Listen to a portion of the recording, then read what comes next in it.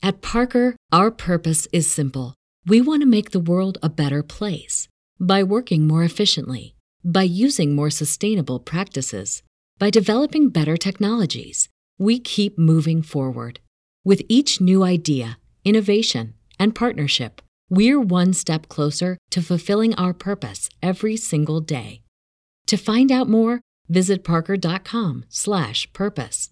Parker, engineering your success. You see, none of it was real. It was illusion. Your art, your science, it was all a nightmare.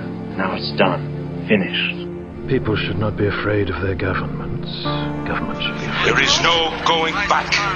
Our enemy pushes us on and on and on. And until we're strong enough or can find Earth and get help, we can never stop or turn People away should not be or look afraid back. of their governments.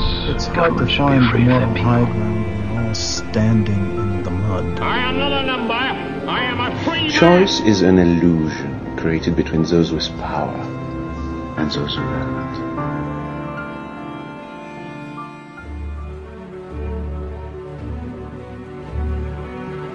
Happy heresies, and welcome to the desert of the real. This is Aeon Bite Gnostic Radio, an initiation by conversation into the dark corners of myth, magic, and meaning. A crash course in cult, culture, and conspiracy. A virtuous virus invoking and informing history, holiness, and heresy.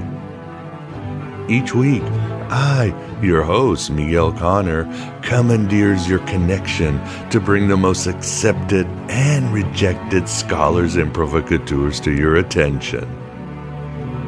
Fun, compelling, and deeply weird, this is the blow-your-mind cocktail party conversation you always wanted to listen in on. And you deserve to be here, for you are a shining, crazy diamond that should be seen and can ignite the universe with so much wonder. It's better to burn out than to fade away. This is the greatest adventure you've been waiting for in all your lifetimes. Finding out who you really are and what reality is not. As Mark Twain allegedly said, the two most important days in your life are the day you were born and the day you find out why. There are no coincidences, Delia. Only the illusion of coincidence. This is a special episode and something to commemorate the holiday season. Whether you're drawing from the solstice magic or battling mephitic materialism. Either way, you're going to find some trenchant gnosis to brighten your divine spark. Oh boy, I've never gotten a package this big. I've always wanted to have a huge package. As I've mentioned before, many of you have asked for thematic shows, as we did back in October on Mary Magdalene. This one will deal with Hermes Trismegistos, one of the founders of Gnosticism, and Hermeticism in general. I think you'll love the content, but let me know as always. Say either, "Yay, Miguel," or go fornicate yourself, Miguel, and the Gorgon you rode in on. You know what I'm going to get you next Christmas? A big wooden cross. So every time you feel unappreciated for all your sacrifices, you can climb on up and nail yourself to it. We'll start with an old intro on the doctrines of Hermes from yours truly. Then we'll have Jesse, or Brother Spark, founder of the Old Palm Tree Garden, discussing the history of Hermeticism. That will be followed by our seminal interview with the amazing Gary Lachman from his book, The Quest for the Historical Hermes, on the philosophical and mystic aspects of Hermeticism. We end with Aaron Leet, one of today's prominent magicians, on the magical, astrological, and occult aspects of Hermeticism, including some very cool exercises like astral travel. Welcome to the Revelation Superhighway. almost 3 hours that covers the alpha and omega of Hermes and Hermeticism. Even if you've heard one or two of these, together you'll be much more enlightened.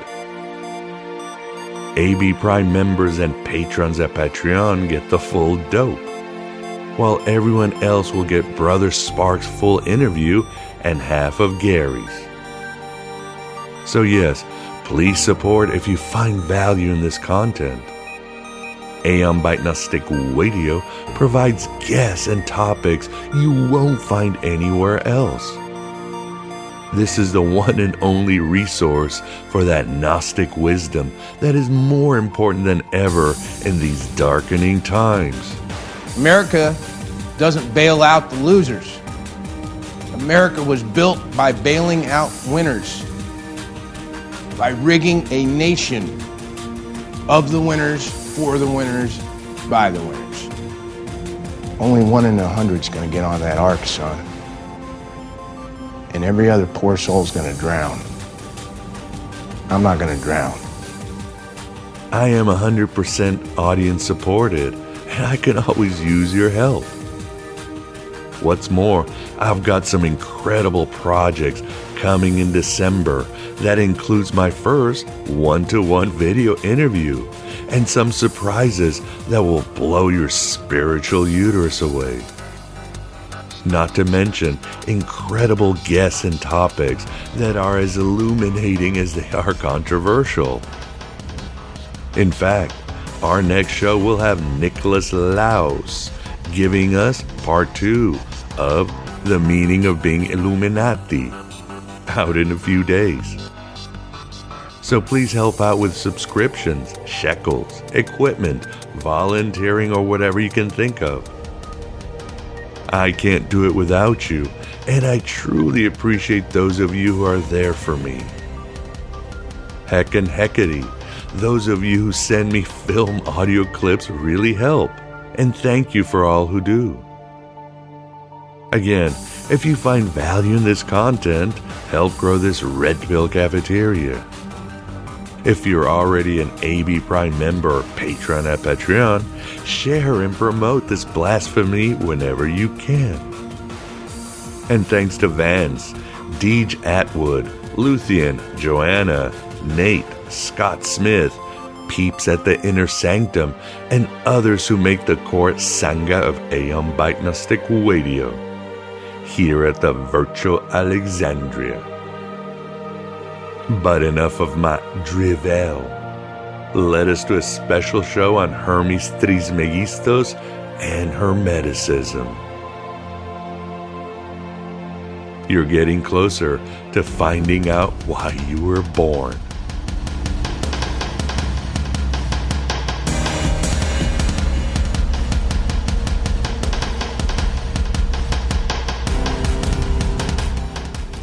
Yet Hermetism, as mentioned before, takes a more optimistic role borrowed from the Greek myth of Narcissus. In its cosmology, the Logos, or the mind of God, or the first thought of God, was enchanted by his reflection down in the realm of the Demiurge, who is not considered negative in the same vein as Plato's Demiurge. The Demiurge simply fashions the universe out of leftover matter from the Pleroma, or the world of ideas. I am the Supreme Being. I'm not entirely dim. Anyway, this loving curiosity leads the Logos down the heavens until he is weighed down by the angels that fall in love with his divine perfection. And thus he is trapped on this world, but in a less deleterious way. All the Logos needs to do is purify himself, turn his lead into gold.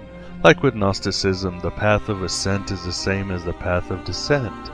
But the ascent isn't a spiritual fistfight, but a regaining of godly knowledge. This represents the plight of all humans. There is also more alchemy and astrology than with Gnosticism, although less stern philosophy and theology.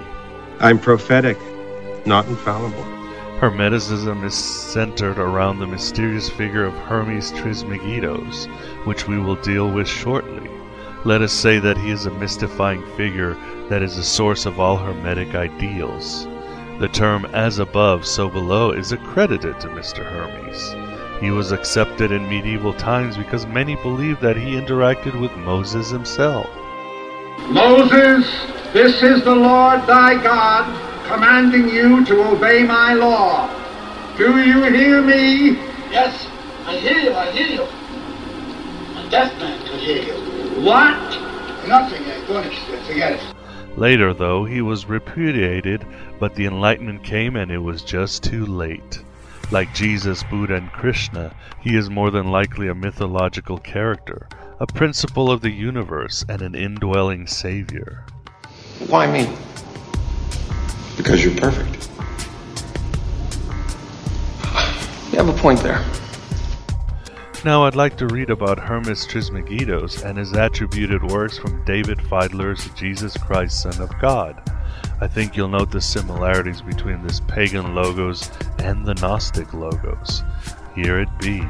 Were you going to plagiarize the whole thing for us? Do you have any thoughts of your own on this matter? Or is that your thing? You come into a bar, you read some obscure passage, and then pretend you pawn it off as your own idea just to impress some girls? Embarrass my friend?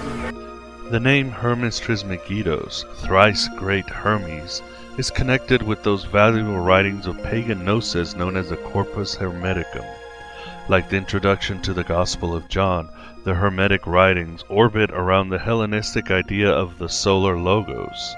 Hence, according to one of the Hermetic tractates, the light word which emanated from mind is the Son of God.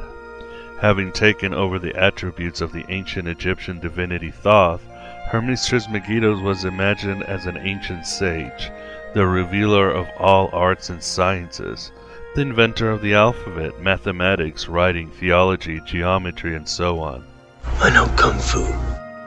The Hermetic writings were naturally attributed to him because, as Iamblichus notes, Hermes the god who presides over language was formerly very properly considered as common to all priests, and the power who presides over the true science concerning the gods is one and the same in the whole of things. Hence our ancestors dedicated the inventions of their wisdom to this deity, inscribing all their own writings with the name of Hermes. The Hermetic sermons, or logio, are written in dialogue from in between Hermes, the informing word, and a student. Trismegistos is in reality the Egyptian personification of the universal order, as Gnostic revealer.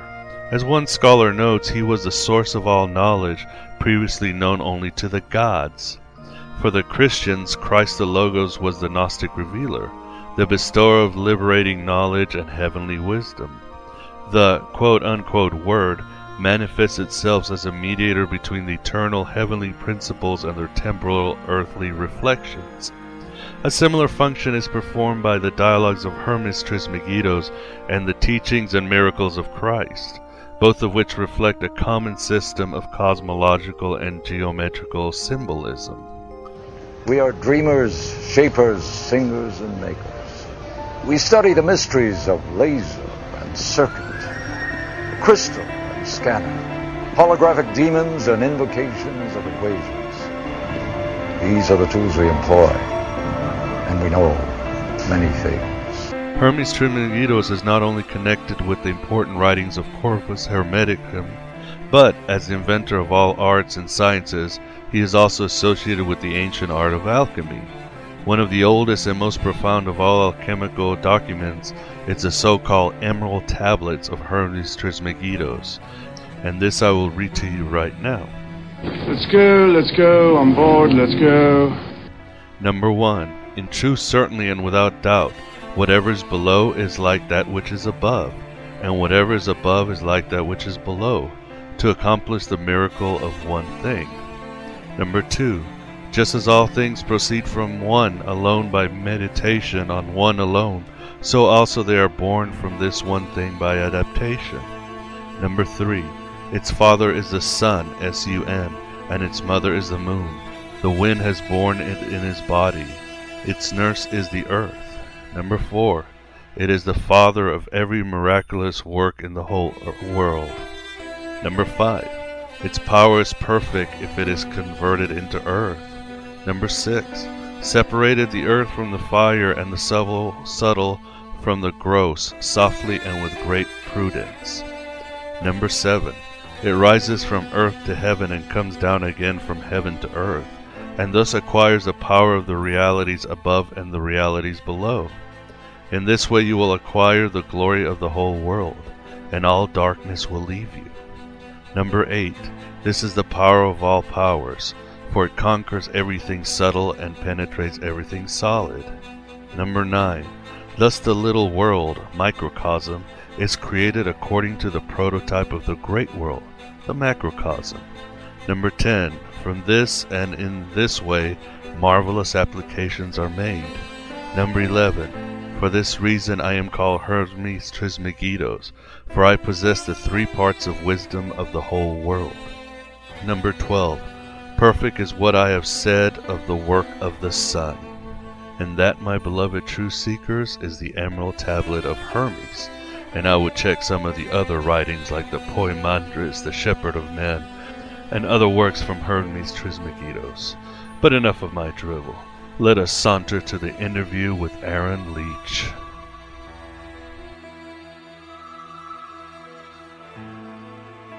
You seek a great fortune, you three who are now in chains. You will find a fortune, though it will not be the fortune you seek. But first you must travel a long and difficult road, a road fraught with peril. You shall see things wonderful to tell. You shall see a cow on the roof of a cotton house. And oh, so many startlements. I cannot tell you how long this road shall be, but fear not the obstacles in your path, for fate has vouchsafed your reward. Though the road may wind, yea, your hearts grow weary, still shall ye follow the way, even unto your salvation.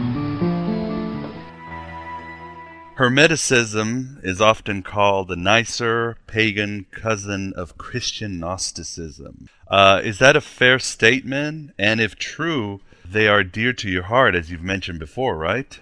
Yeah, they definitely are. If you don't mind, I'd like to start with a little bibliography, if that's okay. Please go ahead. Okay, I just wanted to recommend a few books. Pretty standard spiel. If you're going to study Hermeticism, a primer to the thought of the ancient Hermetics is Garth Fowden's The Egyptian Hermes.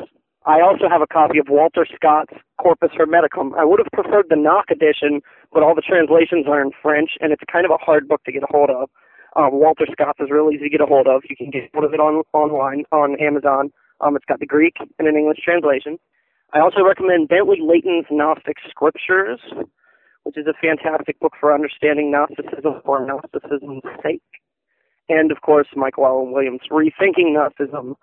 I do not agree with his position that Gnosticism is a busted category, but nevertheless, this book is a fantastic understanding the problems in Gnostic and Hermetic studies. So, you asked, is Hermeticism the nicer pagan cousin of Christian Gnosticism? They are very dear to my heart. And, well, first, have you accepted Hermes Thrice Greatest as your personal Hierophant and Psychopomp? Sometimes I do. I like to leave my options open, just in case. Me too, man. Gnosticism and Hermeticism, my like for Hermeticism is specific. It's for its own sake. It's similarities to other systems. They're similar. It's distinct from Christian Gnosticism. Hermeticism, or Hermetism is the academic term, is Gnostic in an adjectival and not a denominational sense. It seeks to inspire enlightenment and uses the term gnosis to denote that enlightenment.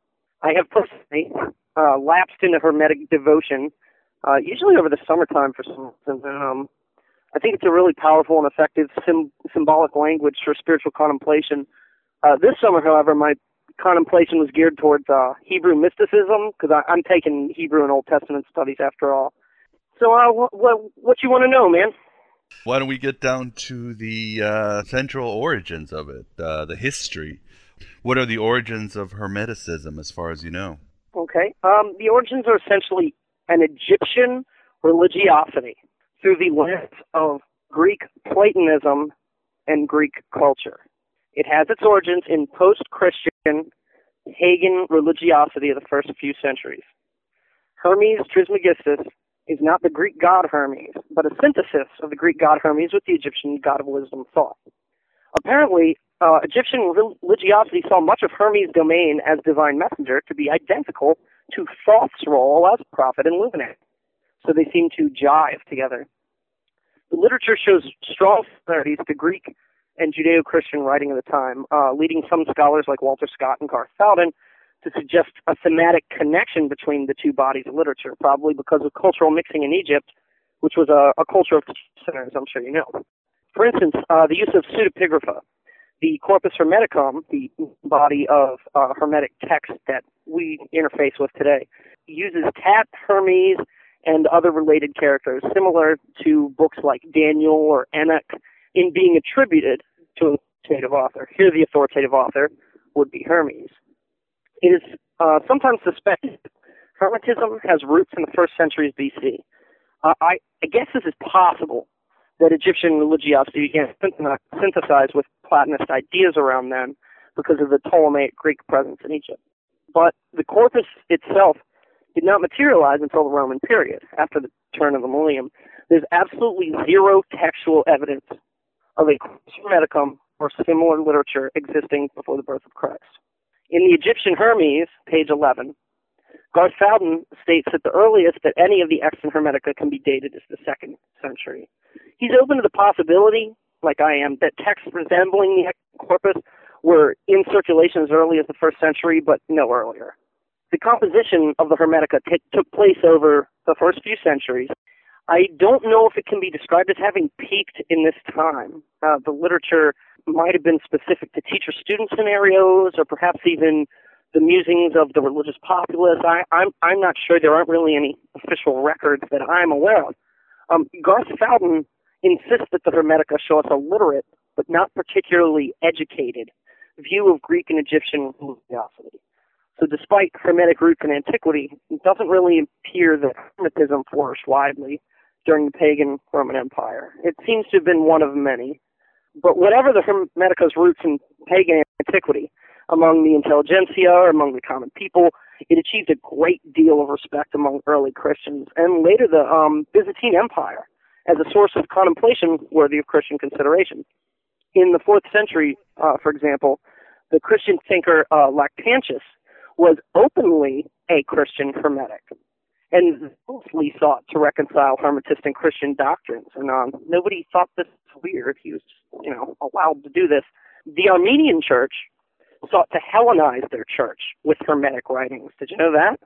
No, wow. And that's quite a bombshell. And in the Armenian Church, the Hermetic writings that they used seem to have been about half and half pagan authors from the past and contemporary Christian authors that were embellishing it. There were Christians in the medieval period sitting around writing Hermetic texts. So ultimately, though, we really owe the Byzantines for the preservation of Hermeticism. It's in the Byzantine Empire that the corpus as we know it was compiled and edited. Fowden says that the material most compatible with Christian doctrine is what is being represented in the corpus. The Hermetic corpus is, ironically, a Christian compilation. These texts were authored by pagan authors, but it was compiled by Christian people. You might think that this group of texts that we have extant represents the texts that medieval Christians most thought sort of jived with their own theology. Yeah, but how exactly did it jive with their own theology? I mean, what attracted them to the Hermetic worldview? It's very theological. If you've ever read Corpus Hermeticum, I'm sure you have. If you just turn to if you turn to Corpus Hermeticum 13, the themes and vocabulary are so similar to the Gospel of John. It's almost as if Corpus Hermeticum 13 is like a pagan version of the same Gospel. It's very cool, in my opinion, that they share similar themes like that. But I bet you did not know that 2 later manuscripts of the corpus actually attribute the authorship of the entire corpus to the Byzantine Emperor Michael Pacellus in the 11th century. And that's pretty heavy stuff. Well, we know it's bunk because the writings are recorded during the first few centuries. But it's kind of a revealing datum in that it shows the appeal the corpus had for Christian people. This is an elusive fact in, modern times, because we don't realize that in the ancient world, Hermetic texts really spoke to Christian people. So Hermeticism was tolerated as a legitimate mental discipline for Christians in the Holy Roman Empire. In the Middle Ages and Renaissance, Hermetism had become so conflated with Christian thought that can effectively be described as a type of Christian tradition of itself. Alchemy, I'm sure you know from You're Young, thoroughly integrates Hermetic symbols with the Christian era. It's kind of counterintuitive that a pagan tradition would be so zealously guarded and transmitted by Christian people. There you have it, man. That's the way it worked. Gnosis has been a hot topic among Christians for millennia. Just not the Gnostic Gnosis, but the Hermetic Gnosis. Basically, what happened to the Hermeticists? I mean, were they simply absorbed into Christian thought, or what happened to them? I'm drawing a blank on that one, homeboy. I'm not sure. It's just the empire gradually Christianized. I don't know if you know the word pagan means hick, means rural person. Yeah. So, as the country was gradually Christianized, I'm sure that Hermeticism disappeared. It existed among Christians for a long time. They really jived on it. As early as the 4th century, which is really cool. Jesse, the Neoplatonists and other pagans disliked, the classic Christian Gnostics as much as they disliked all other Christian sects. Did the Hermeticists have a better light in the Greco-Roman world, or? This is a hard one to answer. We don't have a ton of official state records regarding Hermetists. If we have any secondary information like this, I'm not aware of it. I mean, I'm sure it's out there somewhere, but you're going to have Garth Fowden, Slatko Plesha, John Turner. If I were to wager a guess, I'd say that the Hermetists were generally immune to religious persecution of pagan authorities. This theory relies on, of course, Hermetist attitudes towards Roman state religion. Were they unwilling to burn incense to the emperor, like Jews and Christians? Did they ever establish state-critical cults? It's considerations like these that would inform my response on this question. If I were to make an educated guess, I'd say they were pretty well left alone. Corpus Hermeticum 18, after all, even Hermetic material, but it is a panegyric, which is like a praise text, of unnamed Roman emperors. So I'm going to wager a guess and say that the Hermetists did not have a huge cultural gap between them and the state. I don't know if ancient pagan compilers included this material or if later Christian compilers did, but perhaps it might represent less tension between Hermetic culture and the Roman state. Much less tension than between Christianity and the Roman state. But remember, Miguel, just because we don't have contemporary textual evidence to confirm something's existence does not mean it did not exist. There may have been some sort of state interference with Hermetists, but they may have simply been low enough on the radar not to provoke an official written response during the time. Like a Jewish carpenter I can think of who also lacks contemporary resources. Yeah. Well, why don't we just say Constantine had him all killed off and close the chapter on it? Let's put it in terms of good guys and bad guys. It makes it easier on the brain. Yeah. It's always so easier just to deal with it. They were killed off. Christians were evil. Let's go on. There were some car chases in there and some shit exploded. That was pretty cool. Yeah, exactly. Pardon my French. You can say anything in the show.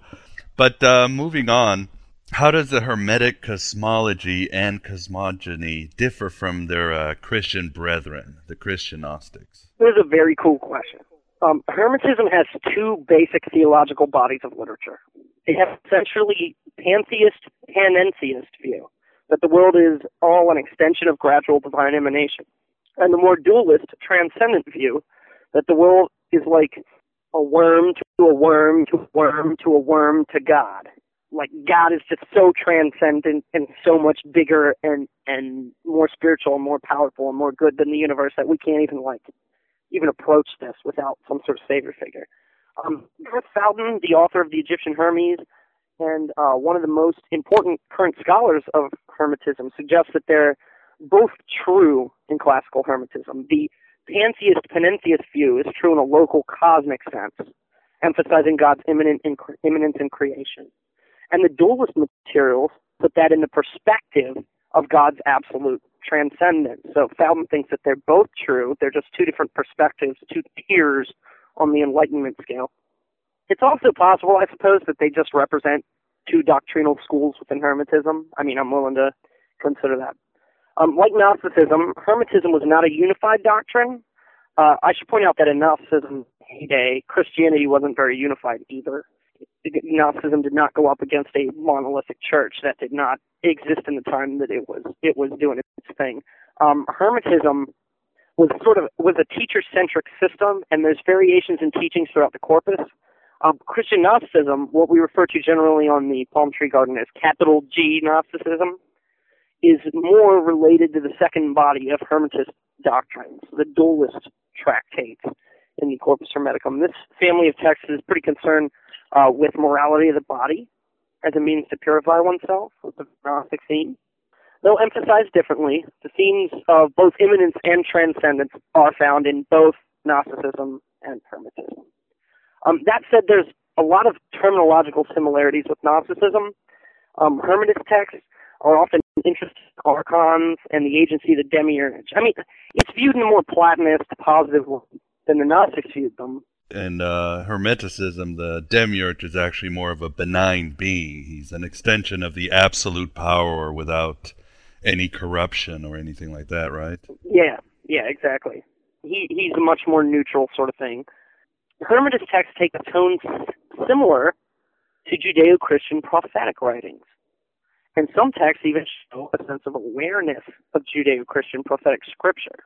The similarities can be traced back to the Platonist schools found underlying both traditions. It can be argued that both draw two traditional synthetic pools, the Judeo-Christian on one hand and the Platonist on the other. Christian Gnosticism emphasizes the Judeo-Christian, while Hermetism emphasizes the Platonist Hellenic. It might be fair, instead of calling Gnosticism and Hermetism the same tradition, to call them sister traditions or brother traditions. How about sibling traditions? Can we go with that? Is that cool? Sounds good to me. But Jesse, we talk about Hermes Trismegistos, again, this syncretic figure who is the savior figure as well. But I believe in the Poimandres, really salvation has nothing to do with any savior. Salvation is simply found on your own, isn't it? You say that, but the title of the text is The Shepherd Man. So but isn't the Shepherd Man really God? The Shepherd Man is a sort of divine figure. The Shepherd Man is a sort of divine messenger. I don't think you can divorce Hermetism or Gnosticism from the idea of a saving figure. Then the Gnostics and the Hermetists always relied on a salvific luminary figure to enlighten us. Gnosis is never something we can achieve on our own, as is the popular mantra these days. I'm sure you're aware. The Gnostic terms for these figures is teacher, master, and savior. In Hermetism, a teacher who embodies the spirit of the savior is called a hierophant. The savior figure who guides the soul to union with God is called the psychopomp.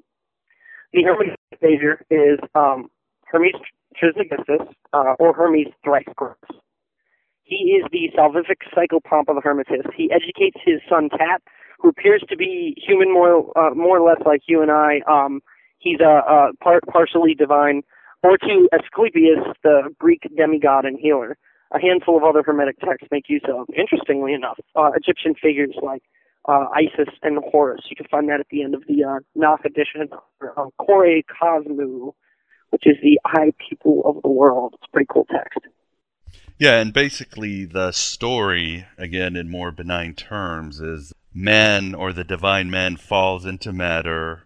Matter kind of falls in love with him, and he takes on the clothing of matter, and is suddenly, basically, again in more benign terms, trapped in this world, and therefore must unclothe himself and go back up through the heavens to the absolute power.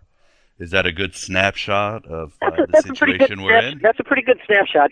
What's interesting about that particular snapshot is you couldn't say that it was a Hermetist snapshot. You could say that it was a Gnostic snapshot. That's a snapshot that the ancient Greeks had. That's what they believed. That's what Platonists believed. when Greek culture started to put away the polytheism, or old modes of polytheism. And they started to embrace more philosophical, theological approaches in the first couple centuries BC and the first couple centuries AD. They started to move towards Platonist science rather than, polytheistic sort of religion. And that description that you gave is a pretty good description of a cross-cultural point of view at the time.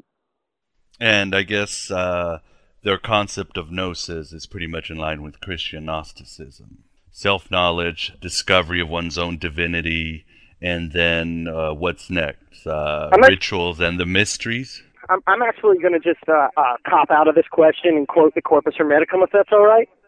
Hey, let's go directly to the horse's mouth. Yeah, let's go straight to the horse's mouth and pull something out. This is the hymn from Corpus Hermeticum 13. This is my own translation. Like I said earlier, Corpus Hermeticum 13 is just so cool. This hymn could almost be an appendix to the Gospel of John. It's very flexible. The gnosis of God has come to us, and at its coming, ignorance has been driven out. Truth has come to us, and with it has followed the good, with life and light. No longer has there come upon us the torments of darkness. They have flown away with rushing wings.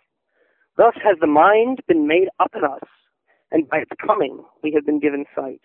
Whoever then has by God's mercy attained to this divine birth, abandons bodily sense, he knows himself to be comprised of powers of God, and knowing, we rejoice. God has made me a new being, and I perceive things now, not by bodily eyesight, but by the working of mind. Being born again, I see holy things by seeing things holy. Now that I see in mind, I see myself to be the all. I am in heaven and earth, in water and air. I'm in beasts and plants. I am a babe in the womb, and one that has not yet been conceived, one that has not yet been born. I am present everywhere. This is the rebirth. Can I get an amen in here?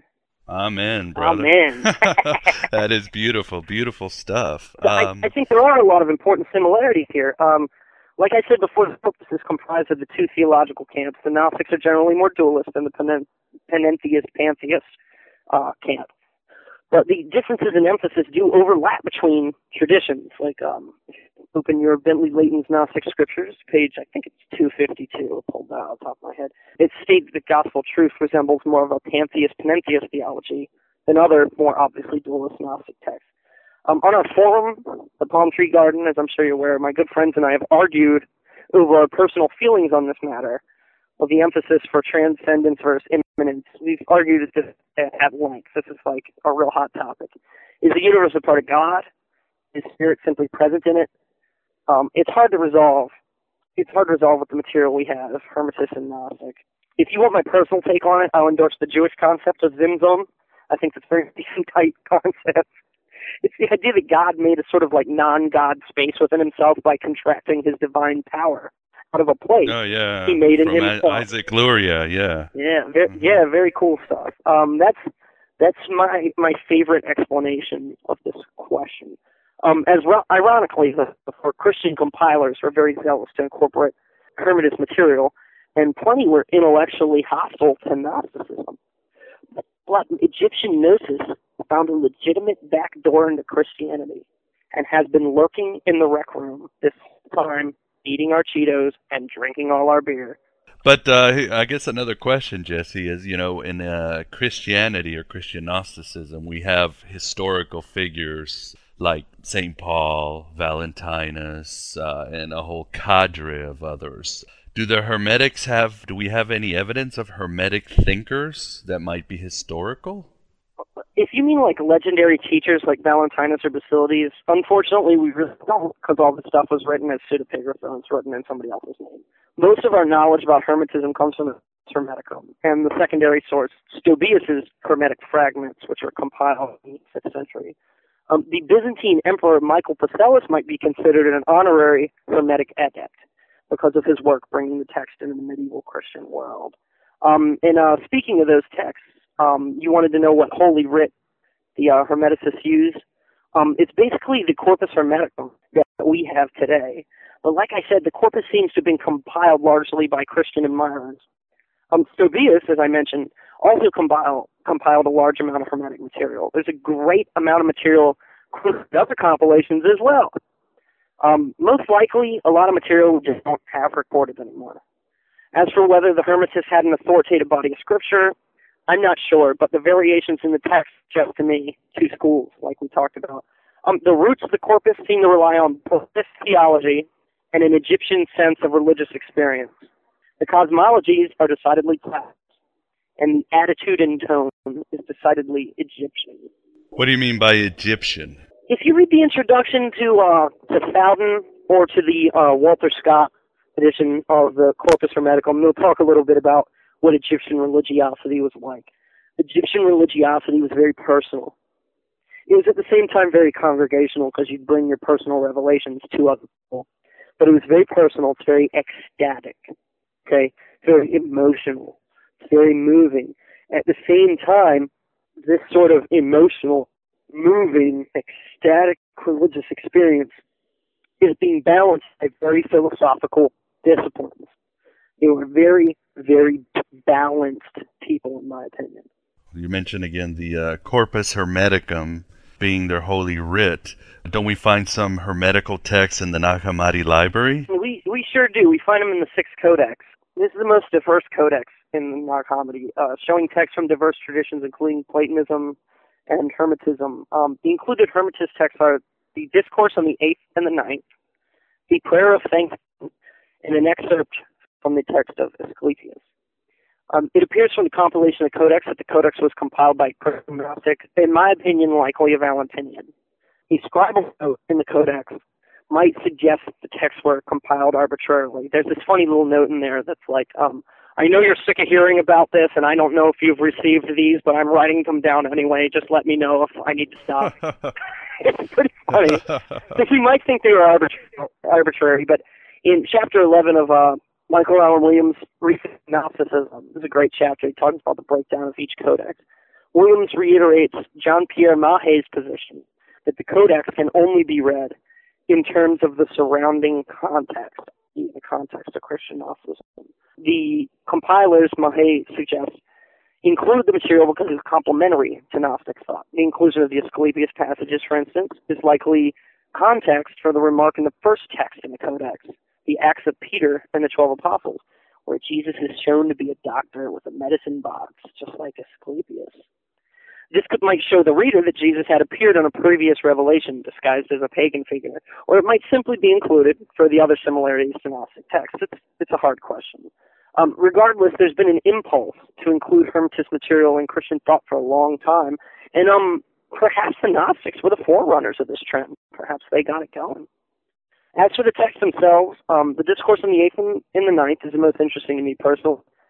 It was included undoubtedly because of the similar views Gnostics had to the Hermetists regarding the archons and planetary spheres. In both Gnostic and Hermetist thought, after you ascend through the 7 spheres which represent the passions, you've conquered the material world and you're ready for spiritual understanding. The 8th and 9th spheres, then, are the spheres of spiritual enlightenment, as opposed to material enlightenment.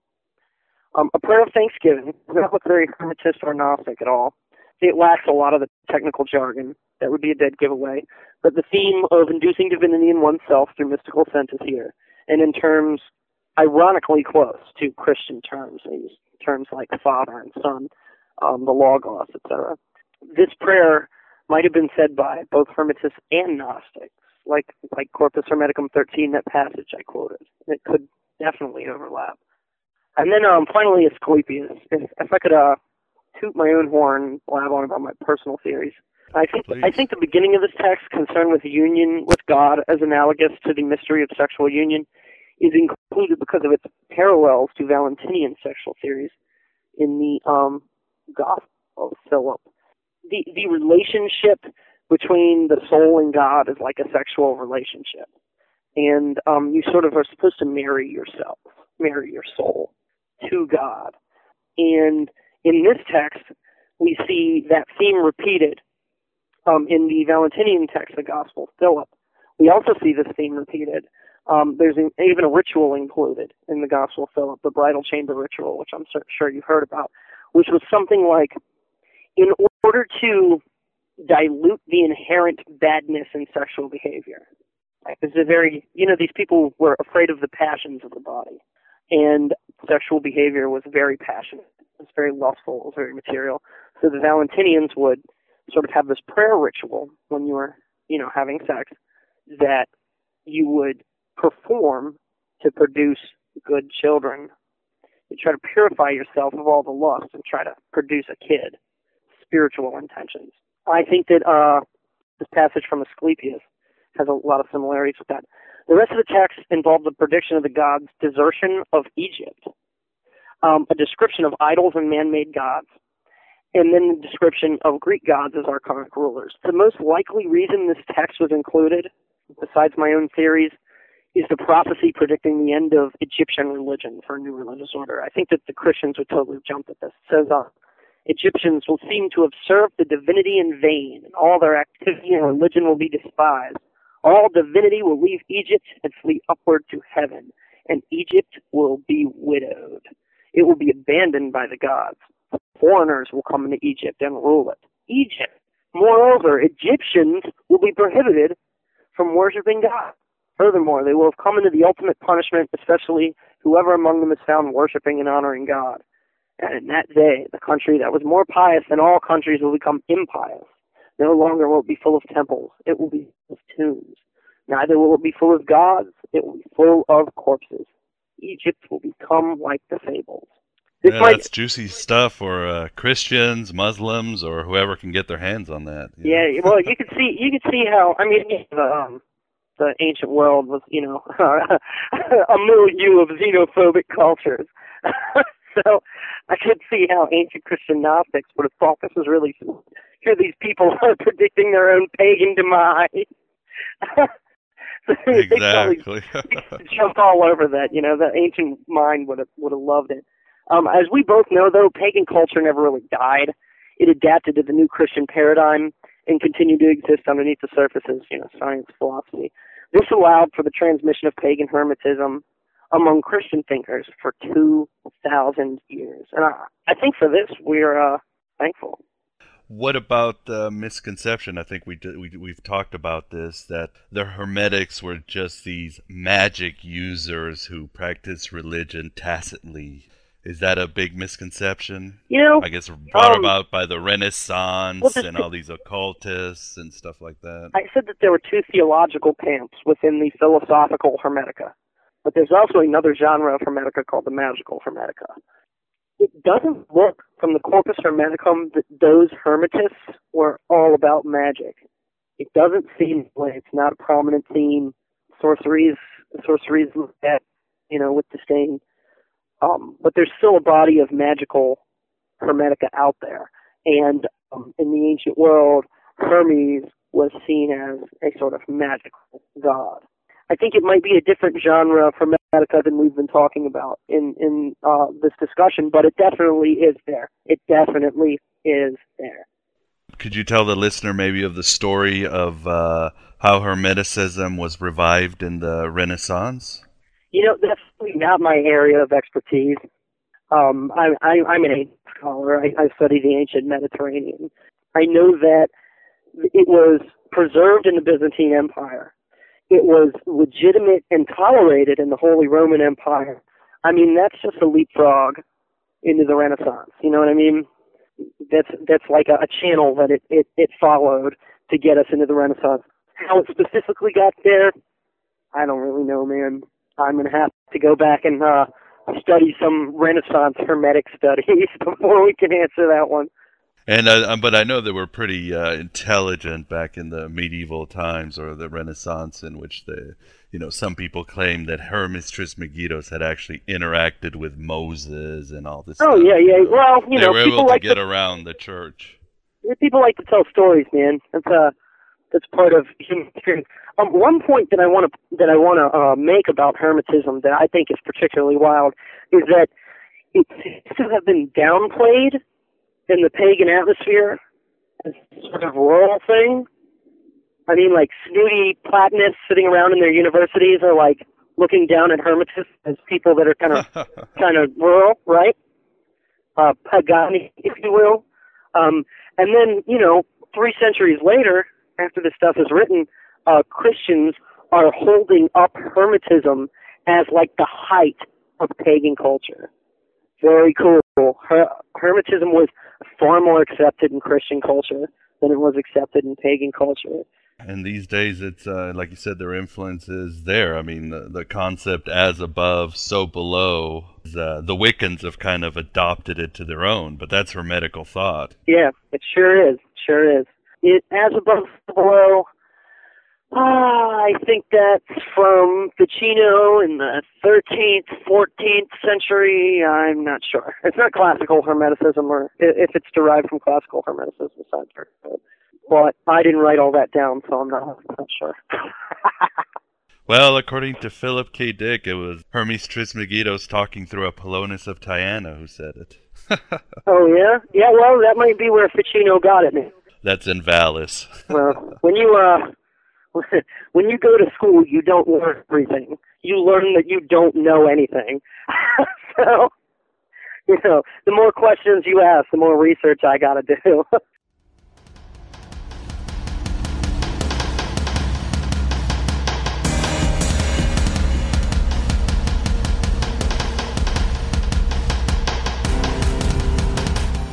You are known primarily as a scholar of occultism in modern times.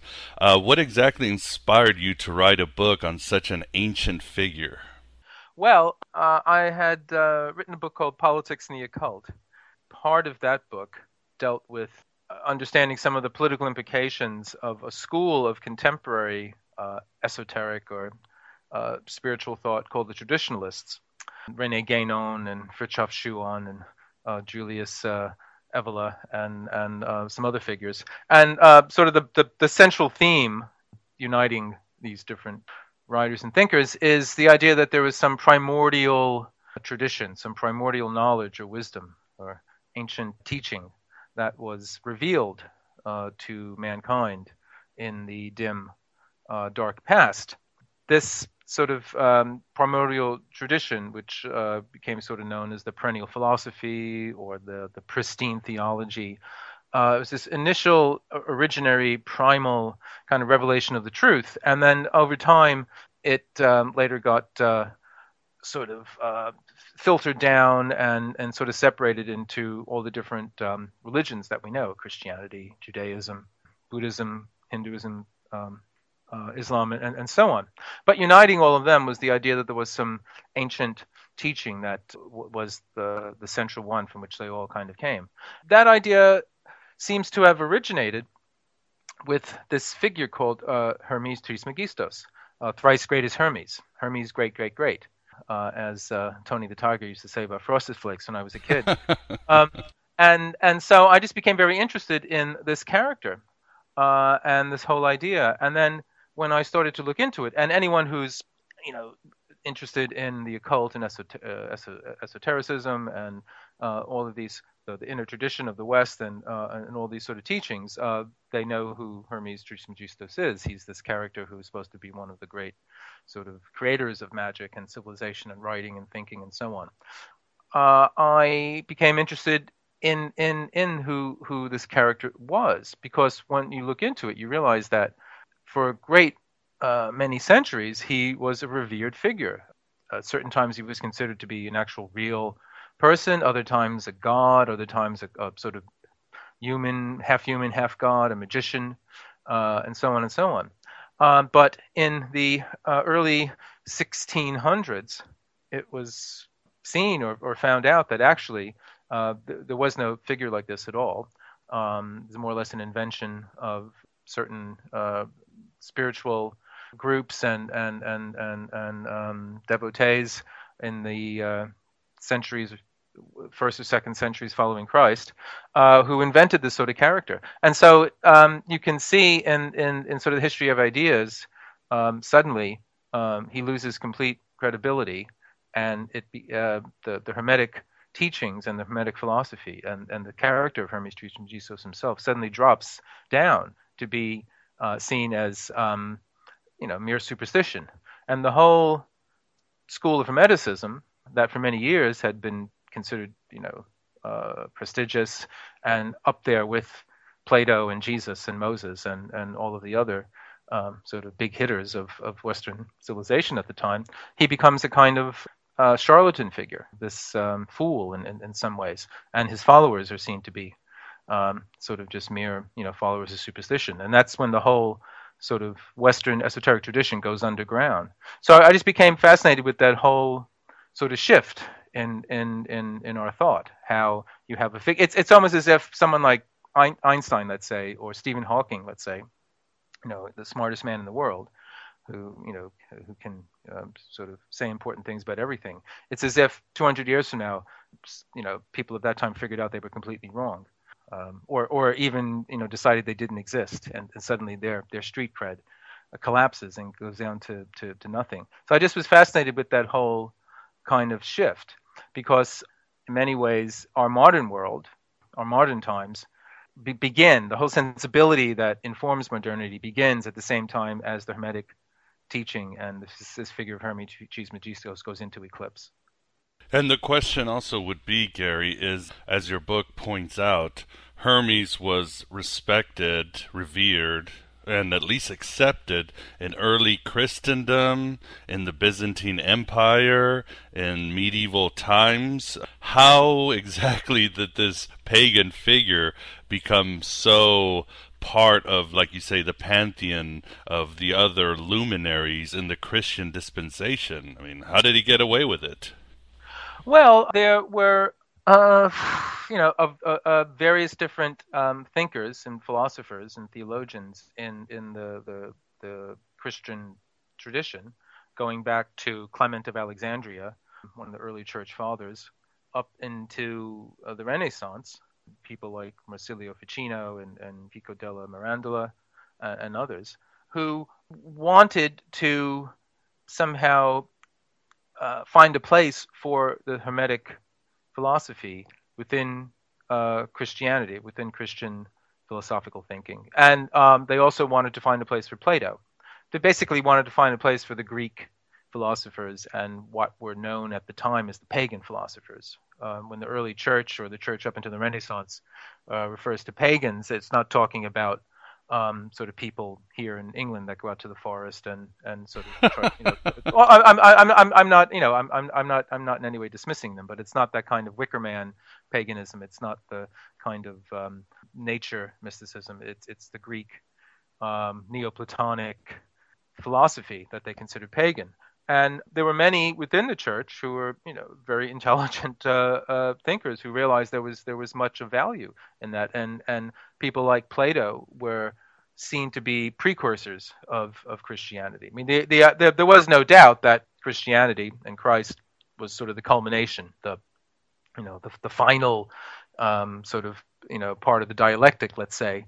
But earlier than that, you have these pagan thinkers that, in abstract terms or mythological terms, we're talking about the same sorts of things. So you find thinkers in this period seeing parallels between some of the Hermetic, Platonic philosophies and some of the things in Christianity. And there was even a time during the Renaissance when there were Christian thinkers advocating the inclusion of the figure of Hermes Trismegistus within sort of the canon, the Christian canon, as being kind of one of the prophets, let's say, of Christ or something like that. So this is to suggest how important this figure of Hermes Trismegistus was, and also how for a certain time in the West, in Christianity, there was a possibility when what we today see as the sort of strange woo-woo weird world of the occult and mysticism and esotericism was actually being promoted as something that could be an active living part of the whole sort of Western consciousness. Yeah, and he even survived the barbed words of Augustine, didn't he? Yeah, well, Augustine took argument with the Hermetic philosophy and Hermes Trismegistus, especially.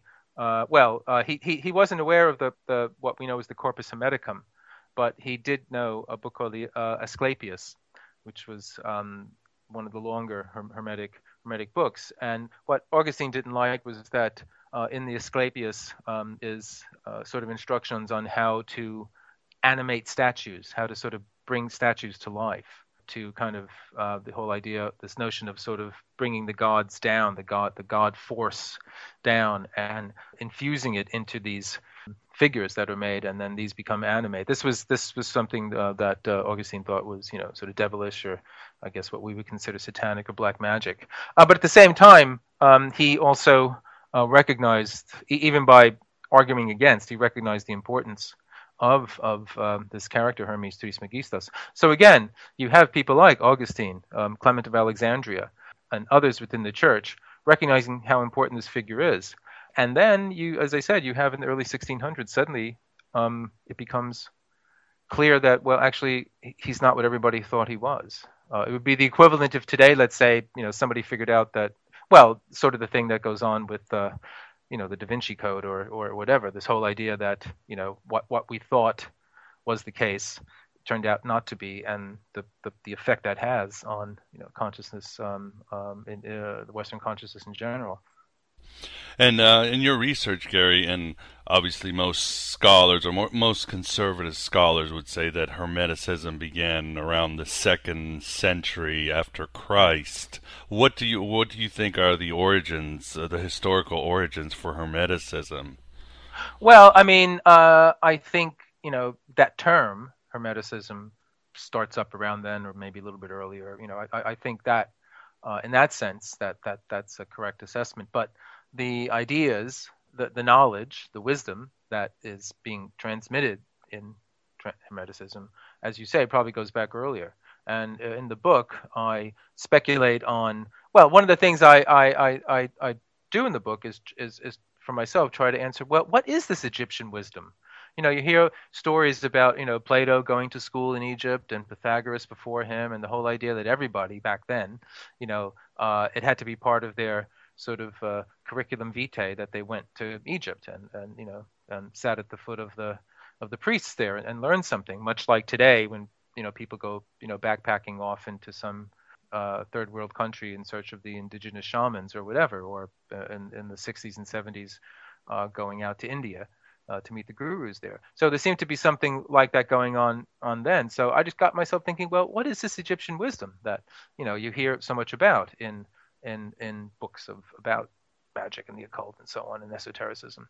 And I speculate on a few different things, what it might be. I draw on the work of a brilliant writer named Jeremy Nadler, who develops this notion of sort of Egyptian shamanism, that in the ancient Egyptian time, the priests performed rituals or participated in ceremonies that were very much like what we understand shamanistic practices to be, and the central theme around this is the idea of awaking. As part of the Egyptian.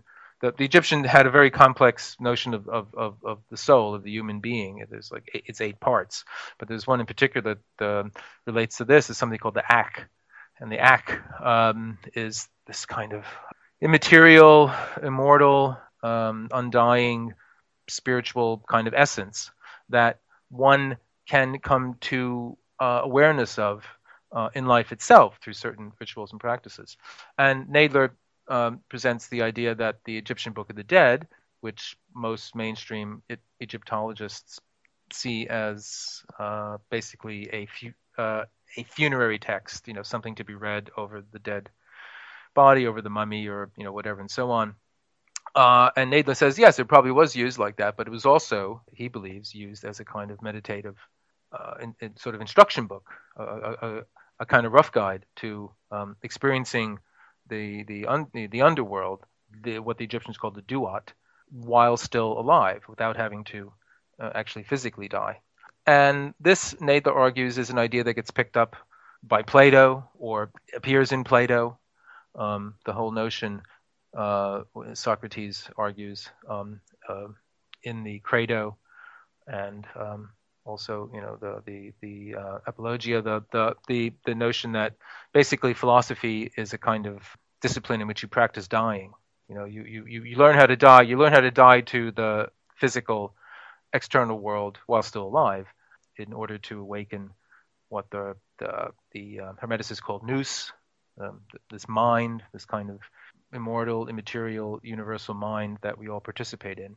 So, I mean, looking at some of the things that Nadler talks about, also looking at some of the work of René Schwaller de Lubitsch and his ideas about what he calls symbolique, which was what he thought was happening with Egyptian hieroglyphics, in the sense that the kind of figures that the hieroglyphics are composed of, they served two purposes. They served they denoted things. They sort of pointed to things, as language does. You know, this particular whatever figure meant that sort of thing.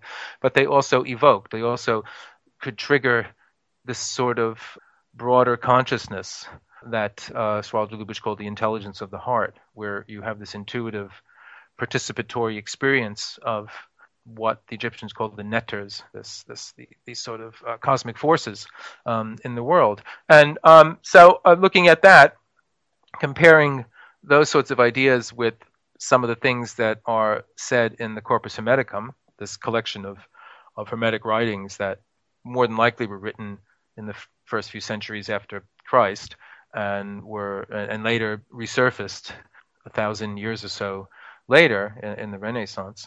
Looking at some of the things that are talked about in there, I see some parallels. So the reason I'm going into this is to suggest that yes, indeed, even though these texts were written in 1st, 2nd, 3rd century after Christ, they seem to look back to or they seem to be informed by a set of metaphysical, psychological, esoteric ideas that go much further back and seem to have an Egyptian origin.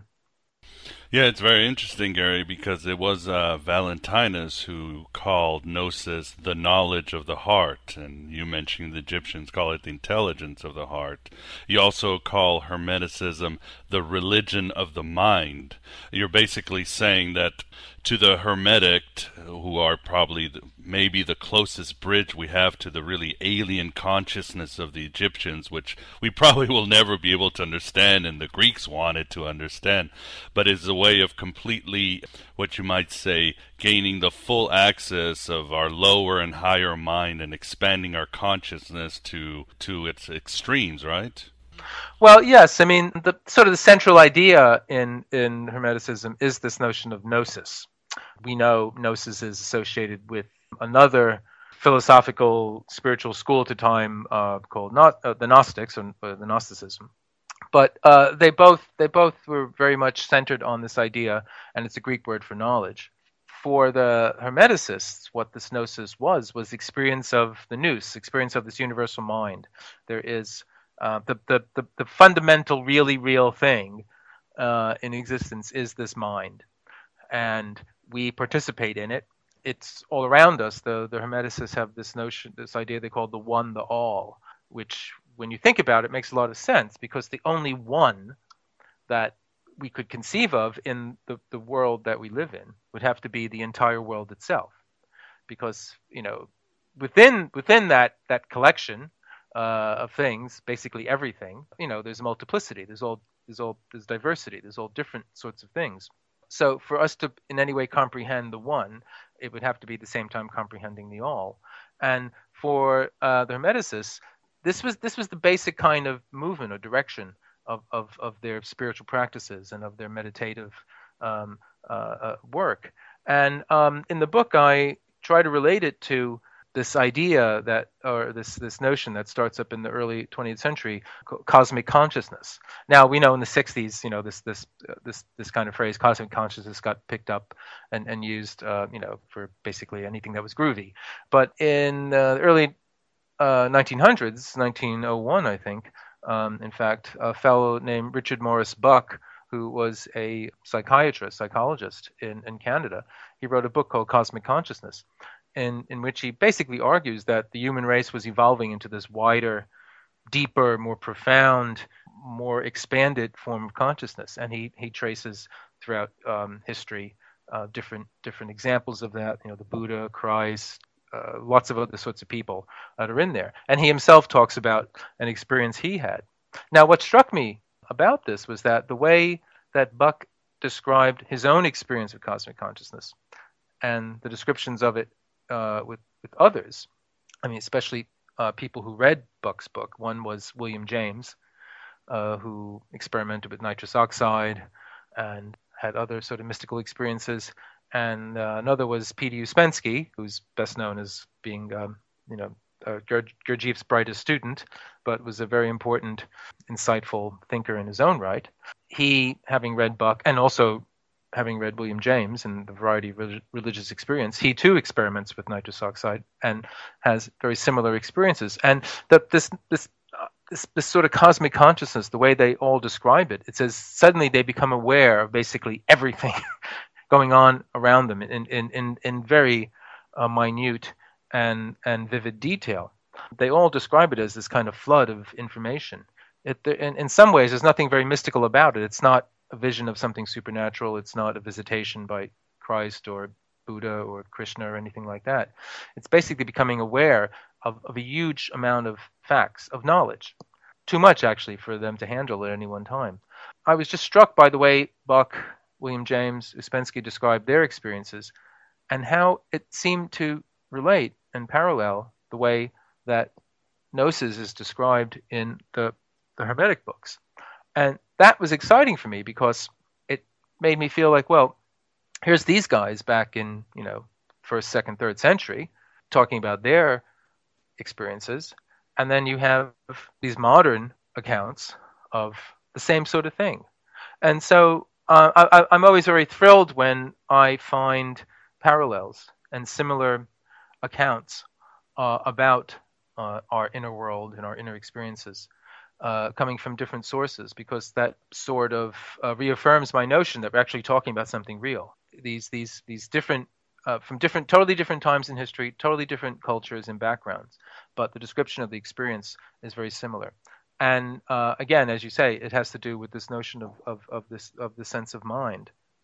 Yeah, you give plenty of really great examples. For example, Hermann Hesse and Aldous Huxley, and it seems the point is whatever you need to do to get to that state of consciousness, go ahead and do it. We really don't know, but we really don't know what the rituals were of the ancient Hermetics, do we? Mm-hmm. No, there's some speculation. Didn't do whatever Aldous Huxley did. I forgot what. Well, the thing is, I mean, it's probably easier for us now because we could go get whatever ayahuasca or mescaline, or Huxley took mescaline. Hermann Hesse's experience is different in the sense that he didn't. He's describing the experiences of his character Harry Haller in the novel Steppenwolf. Steppenwolf is this middle-aged intellectual who's basically given up on life, and he's basically, the novel is him avoiding going home because if he goes home he's going to slit his throat, and so he tries to keep himself away from the razor, but he does have these moments when suddenly this tension that he's living under and this kind of excruciating boredom relaxes, and he has this experience of he's somehow vividly aware of other times in his life. The same sort of thing happens in the Remembrance of Things Past, the huge novel by Marcel Proust, and famously the character in the novel tastes a bit of a biscuit or cake dipped in this kind of tea, and it suddenly reminds him of his childhood, and he's thrown back into this other time. And it's not as if he just sort of knows that I was here at this place, when I was 10 years old. He's there again. It's living, it's alive, it's in 3D, as sadly most movies are today, and HD and all that. But this relates too to this Hermetic notion of becoming God. To me, one of the most tremendously thrilling passages in the Hermetic books is this one in which it's either Nous, the universal mind, talking to Hermes, or there's Hermes talking to his disciples, his students. This is one of the early forms of the kind of teacher-student, guru-chela kind of structure in these writings. But he's saying that if you want to experience Gnosis, if you want to know God, you must become like God, and that means to exist in all points of your life. At the same time, be the fetus in the womb, be the the body rotting in the grave, be the young man, be the the mature man, but also be everything else. There's this tremendous sense of participating in everything. Hence this notion of cosmic consciousness. And this is something that Hesse's character, Harry Haller, and Proust's character in his novel, they both sort of experience.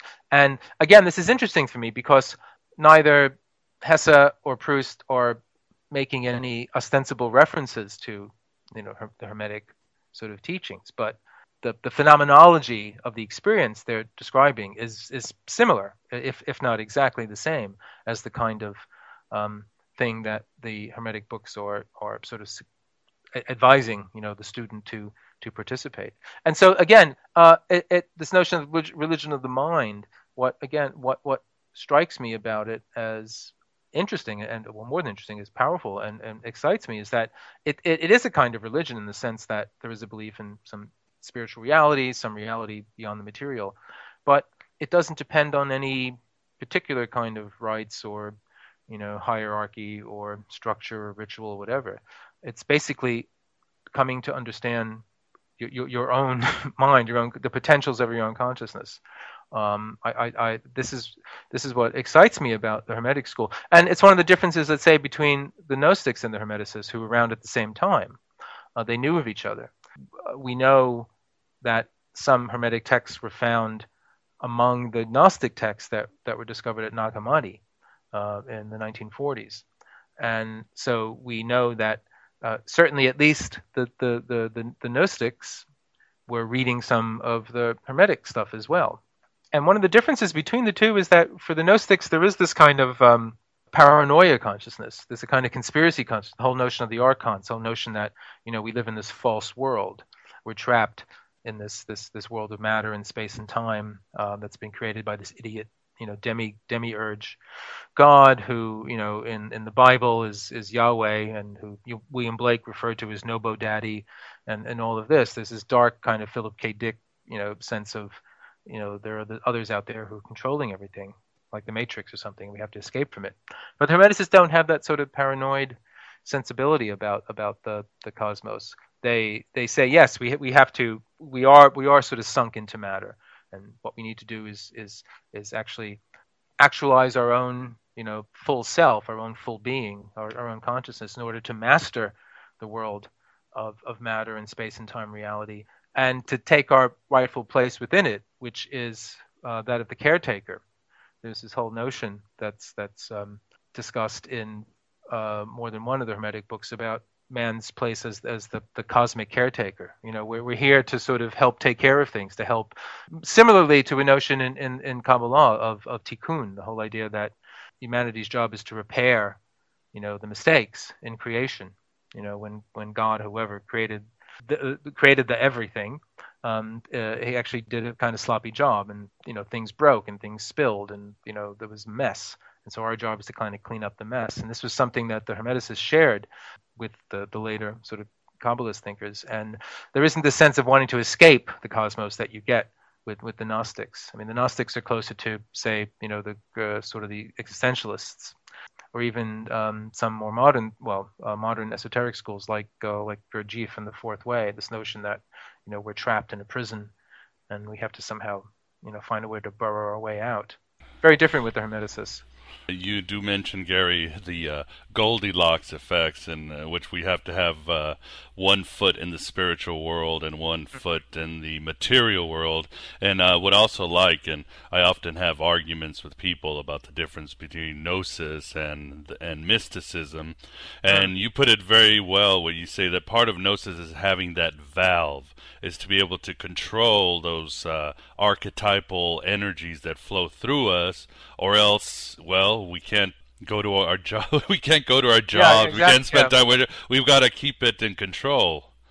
Yeah. Well, yeah. There's the whole the notion that yes, it's great to have these sort of powerful mystical experiences, and or either produced through spiritual practices or through taking some psychoactive substance of some form like that. But as Aldous Huxley, who you mentioned, said while he was under the influence of mescaline, that yes, if everyone took mescaline, there'd be no wars, but there'd be no civilization either. because Huxley talks about looking over at a sink full of dirty dishes, and which gives you some idea how Huxley lived, and thinking like, well, they were beautiful, there was, and why would you want to go over and wash them?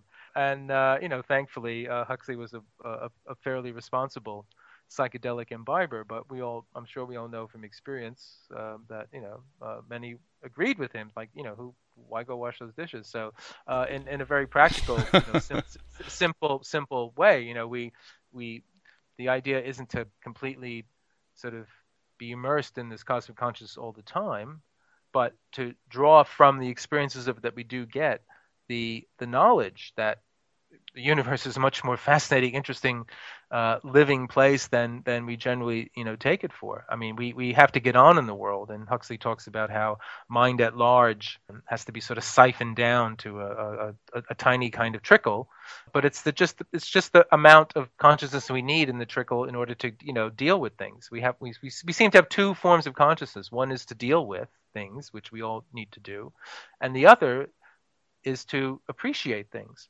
I think our problem in the modern world is that we're very successful at dealing with things, and this is why we're, the most dominant species on the planet, and so on and so on. We're able to focus our consciousness and our attention onto, minute specifics, and actually, do things that most, as far as we can tell, most other sort of, living creatures can't do.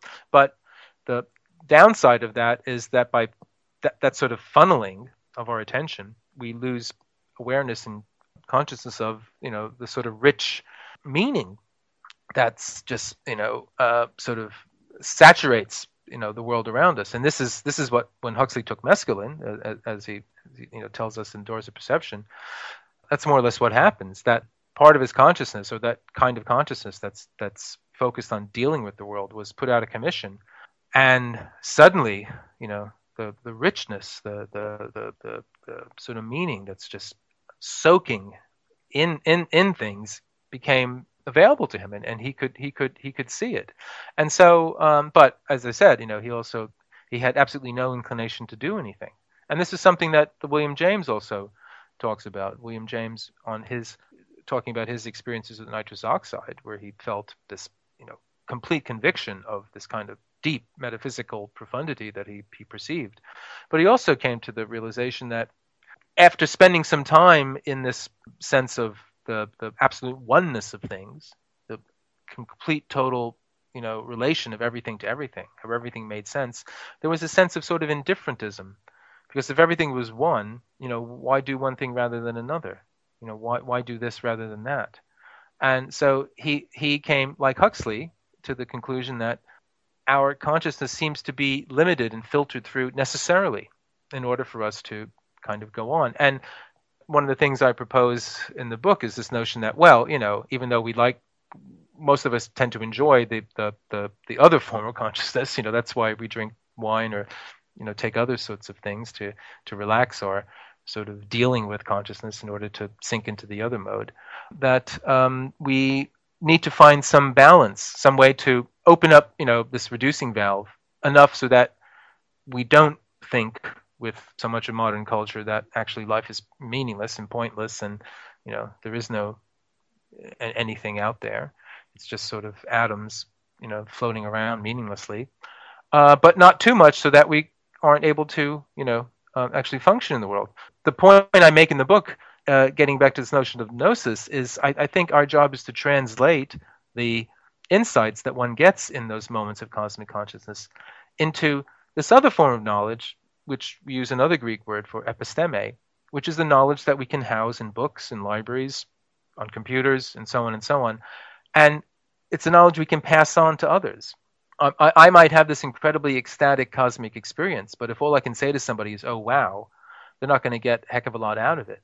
But if, like Huxley and others who were able to write clearly and logically about their mystical experiences, I can do that and pass that on. That's how knowledge in the broader, larger sense grows. And I think this is, to me, this is one of the important realizations I came to, that the whole idea isn't to go plunge into cosmic consciousness and mystical consciousness and at oneness and stay there. It's, dip your head in for a bit and then come back and tell us all about it.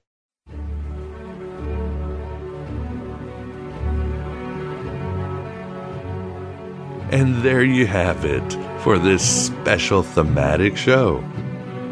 You just heard the full interview with Jesse, our brother Spark, as well as the first half of our interview with Gary Lockman.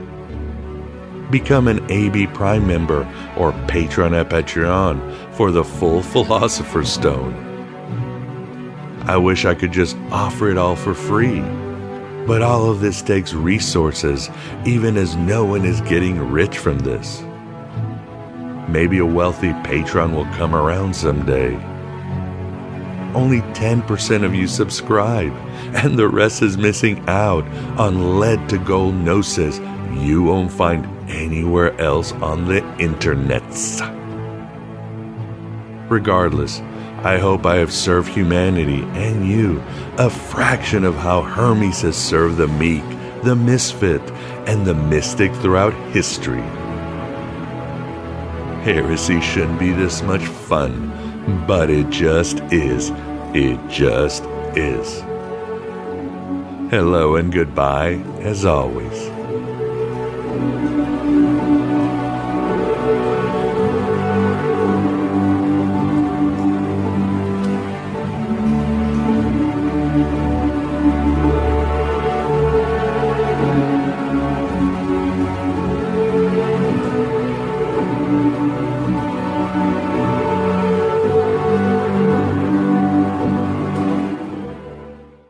At Parker, our purpose is simple. We want to make the world a better place by working more efficiently, by using more sustainable practices, by developing better technologies. We keep moving forward. With each new idea, innovation, and partnership, we're one step closer to fulfilling our purpose every single day. To find out more, visit parker.com/purpose. Parker, engineering your success.